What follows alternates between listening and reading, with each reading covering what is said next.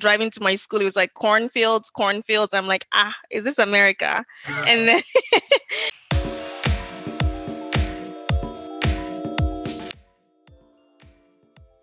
Welcome to Season 2 of the LNS District. We're glad you're joining us today. We are your hosts, Lillian and Sharon, and together we're the LNS District. We are representing the community of international students and immigrant professionals. We are here to share our thought-provoking experiences, the experiences of guests, and topics that will help you navigate and adjust to this new life and mindset on your global student journey. You know what? So step into the LNS District community. We are not legal advisors or representatives. We expect you to check for updates through the USCIS website as international students or immigrant professionals, as well as contact your international office as needed. Hi guys, welcome back to the LNS District. My name is Lillian and we have a special guest today. We have the rich immigrant with us, and she's going to share a bit of financial wisdom with us. And so we're just going to go right into it. So today's quote is, "Financial freedom is available to those who learn about it and work for it." Robert Kiyosaki. Okay. What does that mean to you? I think that's true to an extent, right? I think that's true to an extent because I think let's not act like they are, people that are not positioned to be financially literate, right? So I think like when everybody is aware and has the access to the education, then yes, you should learn about it. And I think absolutely, once there's awareness, I think everybody can attain financial independence. So yes, but I think with the caveat, yes, I agree. I agree with it. I think financial freedom, everyone wants it, some form of it somehow, some way. And I think obviously to start with, you have to learn. And, right. And I think once you start the learning process, it depends on where you are too, and exactly where you're learning from and all of that stuff. So I think once you start learning, it becomes available somehow, somewhat. At some point. Yeah. That's, I think awareness is the biggest thing. Once that literacy or that education is available to everyone, then yes, I think it becomes a choice. But I think many times we just don't know what we don't know, and you don't know that you're in the dark when everybody else around you is in the dark. So until one person sees the light, then you know that light even exists, right? Exactly. And people always I feel like when it comes to financial freedom, people don't realize that it's not something that's the information is out there, but it's not something that someone is going to just tell you without, you kind of doing some digging. Yeah. To go find it. Yeah, I think some people are kind of, if you're born and raised into a family that's really just on top of it. For some people, I know people that I've worked with where it was just part of life, and she just knew because their parents taught you those things, so you started investing at the age of 18. So I think there is some level when your family has access to certain things, it becomes it's like a given. So there are people where it is a given, and then the rest of us where we pick it up as we go. I think it should be made mandatory in schools just so that everybody is aware. Just like you have to learn math, you should have a financial literacy course. Then at that point, if you choose not to do anything, then it's up to you. Exactly. Yeah. So I know people are wondering, okay, who's this third person on the call? Can you just tell us a bit about yourself? Yes. I'm Dee Olateru, and I am the founder of The Rich Immigrant. I'm a rich immigrant in the making. I claim it. I believe it. I'm working towards it. I am it. Yes. I'm the founder of The Rich Immigrant. I'm Nigerian, living in America. I work for a Big Four professional services firm. I'm a travel blogger. I'm a procrastinator recovering from that. I'm a work in progress. So, I don't because there are many ways you can introduce yourself. So I like to say things that are kind of, things I do, a little bit of things about me. I eat too much rice. But I'm passionate about financial literacy and sharing information to enable first and second generation immigrants, attain financial independence or at least awareness, and then have the choice on whether or not they want to pursue independence. Okay. I love that. And for those who don't know, you came into America as an international student a few years ago, right? Yes. Can you summarize your international student journey in one word for us? and maybe explain why you chose that word? Roller coaster. Oh my goodness. So I feel that. Roller coaster, but also transformative, right? I think it's hard to, pick one. I would say roller coaster, and I think many international students can relate to that. Mm-hmm. But also transformative in that the person that I was when I came here before I turned, 17, and the person I am now in my 30s, different person, better person, but also, what a ride, yeah.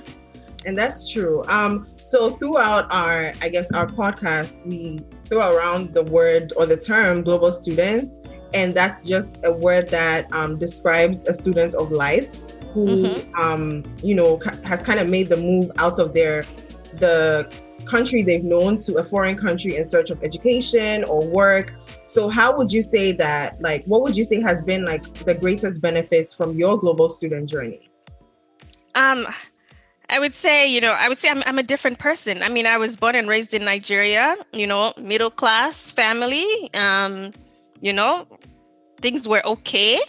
Coming abroad was not something that I had planned for, that my family ever did. My first time on a plane was to come to America to go to university. And I think for me, it's been, when I say transformative, it's the person that I am. And I think I would have been fine in Nigeria, but just the person that I am, I think, had I not gone on this journey and the different phases of this journey, entirely different person. And, I'm proud of the person that I've become because of all the things that I went through and the different phases of my journey from Nigeria, living Nigeria to where I am. And my foundation in Nigeria is very important to me, and it's foundational to me. But then being able to build on that with, multiple experiences living in different parts of the world, I think it's been transformative. So, yeah. Wow, that's really awesome. And I think that's one thing we really hold as the foundation of our podcast, because we believe as international students or global students, it's our superpower, because we've seen other parts of the country, the world, exactly. So we have the ability to see things from a different perspective, appreciate some things a little bit more, understand some people, where they're coming from and things like that. So I feel that's our superpower, and we also talk about it on the podcast as well. So when you moved here, did you experience any kind of culture shock, and do you want to mention some? I would start by saying that for me, it was really one of them was the food. So which ones did you experience? Yeah, I experienced all of it. I came from Lagos. I was born and raised in Lagos, Nigeria, and then I went to a small town in Minnesota called Winona, Minnesota. And so I landed in New York, and so New York was okay, this is the America I've seen on TV. And then I would fly to Minnesota and drive into my school. It was cornfields. I'm is this America? And then and then I got to my town, small town. There are 3 buses that run in town and all that stuff. And I'm I came to a village, and here I am, people looking at me as, an African person. Oh, wow, you're welcome to America. And I'm it's not the America I signed up for, And so, yeah, for me, it was just a shock that I did not really think that villages or small towns, no, it's not a village, it was a small town of I don't even know, maybe 20,000 people. I didn't even know that. It didn't occur to me that small towns like this existed and that would be going to live in one. So there was that. There was also the first time experience of just being an other, right? And so when you land in Winona, Minnesota, there are not many people that look like us, American or otherwise. And so for the first time in my life, coming from the most populous Black nation on earth, I realized that I was Black. You're Black, but that I realized that I was Black. And that othering was alarming for me. I can't even, I'm a bit of a geek, a nerd, you could say that. But every once in a while, I like to skip class too, but you cannot even skip class in peace, because they will know that you're not there today, So things like that, it's just, of course, there were some, racial incidents of being watched in stores. And I'm do you know me? I would never do that. My parents raised me better, but just being exposed to the fact that sometimes people do not give you the benefit of a first chance, and they do judge you by the way that you look. I think that was new to me. And then of course there was the food. There's that. That's even a small thing. It was just everything. The shocking was everything, right? And I think I left the US for work, and I came back in 2018, and there was still that reverse culture shock. And I think that's something that I hadn't even anticipated, right? Because I'm like, I've lived here, grew up here. I mean, I became an adult here. I left and I came back, and there's still that. So I think it's just with life and with transitions, there's always the shock. So it's just, brace for impact and just work through it, right? Yeah. We totally agree. And we resonate with just being in a different country. And I think for me too, even just having the experience in England, it's like in England, I never really felt like, oh, I was Black. Like I didn't really feel all of that. But when I moved here and then started understanding some things, I'm like, okay, well, I'm like Black. What does that really, really mean? And if I'm at school or working late or like walking at night, like what does that mean as like a Black female and things like that? Yeah. So from your international student journey, is there anything or like what are some things you feel or you wish you would have done differently? That's a loaded question. It's a loaded question, yeah.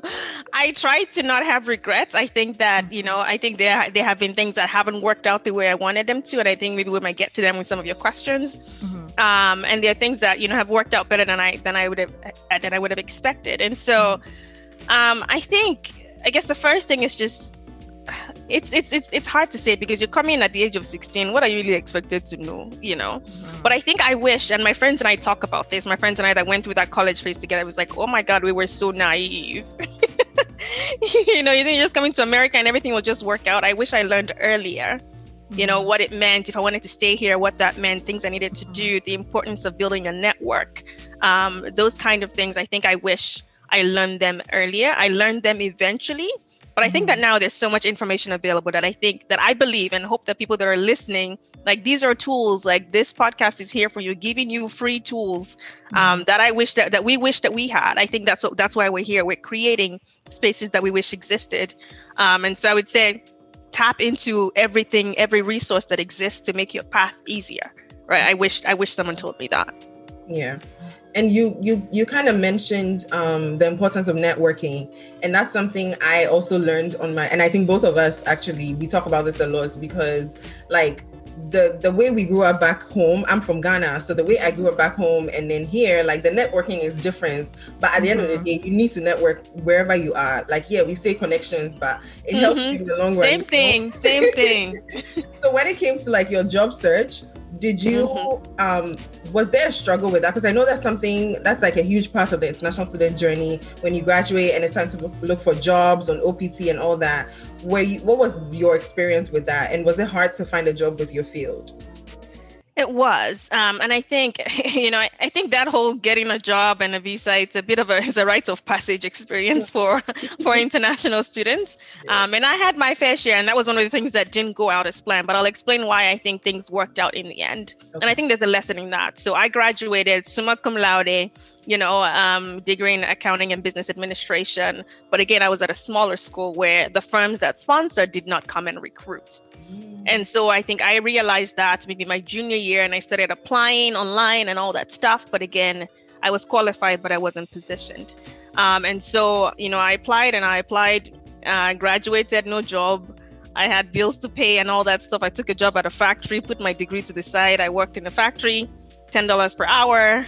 And then in the evenings, I started, okay, well, it's time for plan B. What's plan B? I started studying for the GMAT to go to grad school, get a master's degree that I did not need, which I know many of us have done. And I know that it's a choice that we take to try and get another chance. And so I did that. And then I didn't have money for the grad school. So that was another prayer point. So I was working at the factory, paying off some of my bills, applying to schools, studying for GMAT. I got accepted to University of Illinois. At the time, I said, if I'm going to go get a master's that I don't need to try and buy time and get a better chance at a job, I want to go to the best schools for master's in accounting. So I applied to University of Texas, Austin and Illinois. I got accepted into both. By God's grace, I got a full ride to Illinois and a stipend. So that was one of my first, that was a big miracle. It was life-changing. Mm-hmm. I never met the people. I wrote them a letter. I never met whoever donated that money. Wow. So I got into school but I applied to more than 500 jobs because I was tracking. And I think I just wanted to share, because many times it's possible that you are qualified but not positioned or not connected. And sometimes you do your best and it still doesn't work out. And I think it happens to so many people in our community. And so that was my story. And then when I went to grad school, of course, more firms recruited there. I was intentional about going to the events and all that stuff. I was not playing. I was not at least if it was left to anything of my doing, I was not going to leave any stone unturned. And so I got an offer from 2 firms, and I accepted an offer with the firm that I'm still with. So that's the short version of at least how I got. So yes, it was challenging. I did not get it the first time. Second time was better. Had many close calls first time, but sometimes the recruiters will just ghost you after they tell you you're close. That's true. Yeah, but I wanted to say this thing though that I said, is that I didn't get the job when I graduated, but I also know my friends that did get offers from another firm and did sponsor. The H-1B was maxed in that year, and so my friend ended up having to leave the US anyway. Wow. So I went back to school, and when I graduated in 2009, it was in a recession. And so the cap was not maxed. And so then I got my H-1B without stress. And so I think what seemed to me as a failure or as a setback ended up working, for my good down the line. Yeah. And you mentioned something about not, I think you said something about not being positioned. But yeah, can you explain what you mean by that? I mean, I think what I mean is that, I grades wise, I had the grades, I had the leadership experience and all that stuff, but I didn't know anybody in the industry I wanted to get into. I had no connections to recruiters and all that stuff. So I wasn't positioned for easier access to the roles that I wanted. And I think that happens sometimes. It's life. And, sometimes if you're in a new country and you don't have connections, then, I didn't have an opportunity or I didn't even know to try and build those connections when I was a sophomore or a junior in college. And so I wasn't positioned to have easier access to the roles because I think that if I even knew one person that recommended me for an interview, maybe I would have stood a chance earlier, but it's all good. It's all good. It's part of my story, right? It's part of why I share what I do share, right? It's part of my journey, right? And that's real. I love that you shared that part because I also had like a similar experience where I met a recruiter and I connected with her and she then connected me with like a number of people who helped me eventually get a job, so that person, like if you don't have that, it can really cost you. So I completely understand that part. But how do you think, how were you able to pick yourself up from the 500 plus rejections, and what advice would you give to someone who's currently at that point? Because it's OPT season. Yes. It's OPT season, man. And, I just want to, it's a tough place to be. And, now I'm looking back and I have the benefit of hindsight, right? So I would say a couple of things, right? I mean, really do put your best foot forward. Right. Put your best foot forward and don't give up. Right. And I would say, talk to people, have conversations, reach out on LinkedIn, reach out for time. I mean, especially if you're already at that stage where you're already graduating and getting your OPT, right? And time is running out. I'd say if you're earlier on, you can start pounding the pavement earlier in your college career. But if you're already at that stage, I would say keep trying. And I think sometimes you may need to make hard decisions. And I think it's a hard thing to be making such a hard decision at such a young age. And I think at that time, it seems it can feel like the biggest thing in your life and the biggest obstacle in your life, right? And I understand that and I hear that, but I would say put your best foot forward, keep trying, right? Talk to people, use your network to the max, right? But I also say, look at plan B. I think that's, look at plan B, right? If you're a person of faith, absolutely pray about it, but look at plan B and plan C. Yeah. And so I think one of the things that I think me and my friends at the time did not really consider was moving to Canada, for example, right? And Canada is a place that welcomes people with our skills and our experiences. And I think, I get it. I was like, oh my God, I love America. I've grown up here. I've become an adult here. I'm so used to life here. I don't want to start over again. But I would say go where you're wanted, go where you are treasured, go where is welcoming you with open arms, and don't be so stuck in what you think your journey is, because you are closing yourself out of opportunities. One of my mentees, got hired by, a firm, and, she didn't get the H-1B, the max was filled out last year, and so our OPT is expiring, and earlier on I said, look at Canada, and, she did not want to explore that. She wanted to go back to school and all that stuff. And then she called me last month to say, hey, the firm is transferring me to Canada. I'm like, thank God, because that was the option I thought was the better path for you. but you needed to get to that conclusion yourself. But I think so many times it can be hard. It can be a bit of a block on yourself. But I think, if you can just step back and look at the bigger picture, right? Chasing this H-1B and going back to school for PhD, if you don't want a PhD, is not worth it. If Canada is going to welcome you, or Australia or whatever, please explore that option. Yeah. I love that. I was literally having this conversation with a friend of mine yesterday, actually, and he was like, we've both been in the country for about 10 years, and he's like, why didn't we think of Canada? Like, why didn't my friends and I say, why we just so far for nothing? Yeah. Thank you for sharing that insight. So I want us to kind of pivot to the Rich Immigrants journey. Yes. What inspired you to start that, and what is the story behind that?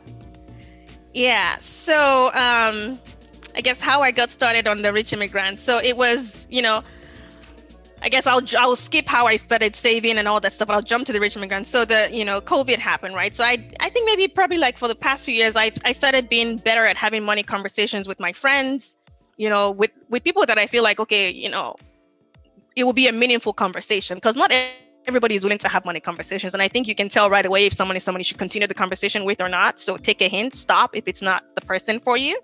But I started having money conversations with friends, maybe more in the last 4 years or so. Of course, different extents with different people, just based on, the vibe and all of that stuff. And so, yes, I'm the person in the WhatsApp group that will share, oh, here's a random money tip. Here's a random thing I'm hearing about. Here's a random thing I'm doing, because I felt like, well, I'm leveling up my life, my financial life, and I want my friends to do so too. And I don't want it to be that I had information that I did not share. So I don't care if you don't do anything with it, but I will share it. And then, it's like, I say, thing is like a buffet. I will serve it. Eat what you want. Honestly. Leave the rest. And but you will know that I served you what I had. I told you what I was doing. And if you were more interested, we could have had further conversations. Mm-hmm. But I never considered creating a platform to talk about this, because first I'm like, well, there are many people doing it, and what makes me an expert? And there are more people that are advanced on their journeys. So I'm just learning, and I'm doing, and I'm telling my friends, and then you know what? That's it. And then the pandemic happened, and I have a travel blog as well, because there are two sides to me. I like to live my best life, right? I have a travel blog as well, and I had been thinking about doing a travel and lifestyle podcast, right? And I've been toying with the idea for about a year, and then the pandemic hit, and it was March 2020. And I knew a few people that had lost their jobs, and I knew people that were on H-1B visas and lost their jobs, and that's a different type of hit. And I knew what that meant. And so one day in late March, I kind of texted a friend. I was like, I think I'm not going to do this travel and lifestyle thing. I think I'm going to do a personal finance, immigration. And I also remembered, I also know that there are many things that I wish I had known earlier on my financial journey that I learned, later than I should have. Mm-hmm. And so I know that there's the immigration journey is unique, and there are challenges, and there are also triumphs, and I wanted to share that, and I wanted to provide information to help us, attain financial independence and live full lives in whatever countries we now call home, and to also live authentically and, contribute to the countries we live in and to our countries at home. And so, yeah, it was the pandemic that inspired it. And then I bought a mic, and then it was created to fill a need, really, and to have these conversations in a safe place where there's no shame and there's no judgment, in the hope that the next person, the next generation, is much further along than I am. And so going back to that lack of representation, when I started my journey, I wanted to fill that gap. Yeah. Wow. That's super awesome. And I think a lot of people, since the pandemic hit, they've been like, oh, what am I going to do? What should I do? Should I wait? Should I go back to school? Everybody had this idea. And sometimes we sometimes forget the financial repercussion after. And I think it's great that, you're using this platform to your platform to talk about financial things, because I know even coming from a Nigerian background, most times people don't freely talk about finances, right? There's this structure of life and then it's when you get up on the ladder of the structure of life, you're like, oh wow, Oh, I'm supposed to buy a house? Oh, where am I supposed to get the money from? But I feel like, right. I feel like the stigma is more here though. Like it's like there's a stigma of like not sharing financial information in terms of like there's also that range and all those things. Yes. And I think, and yes, and I don't know who started it, but I think we've all participated in it to an extent, right? And I even think that you don't even have to share. I mean, I don't share my numbers with the whole world to say, oh, here's my salary. But I think is it somebody that is going to help the person? Is it going to help me negotiate something? Like, is there a benefit to it? If there is, then yes, I'm happy to share. Yeah. If there isn't, there's some people that just want to be in your business. And it's, that's true. It's okay to be wise and know when to share or not share. And so sometimes I'll share percentages and all that stuff. I'll share, okay, here's how things grew over time and all that. So I think you should apply wisdom because I don't think you should tell everybody. Exactly. But yeah. Yeah, no, I think I even messaged Sharon yesterday and I was asking her some financial information, like in terms of working. And my thing is, I just want to know like, okay, what's a good range of salary? Yes. Salary, but it's like, give me a range. Don't come and give me a range like, okay, 40K to 90K. Like that's not a range. That's a whole bridge. How true. Yeah. Thank you for joining us on this episode. We hope you enjoyed it and it's been thought-provoking for you. Don't forget to share, like, and subscribe. Leave us a comment with your thoughts and your own personal experiences as it relates.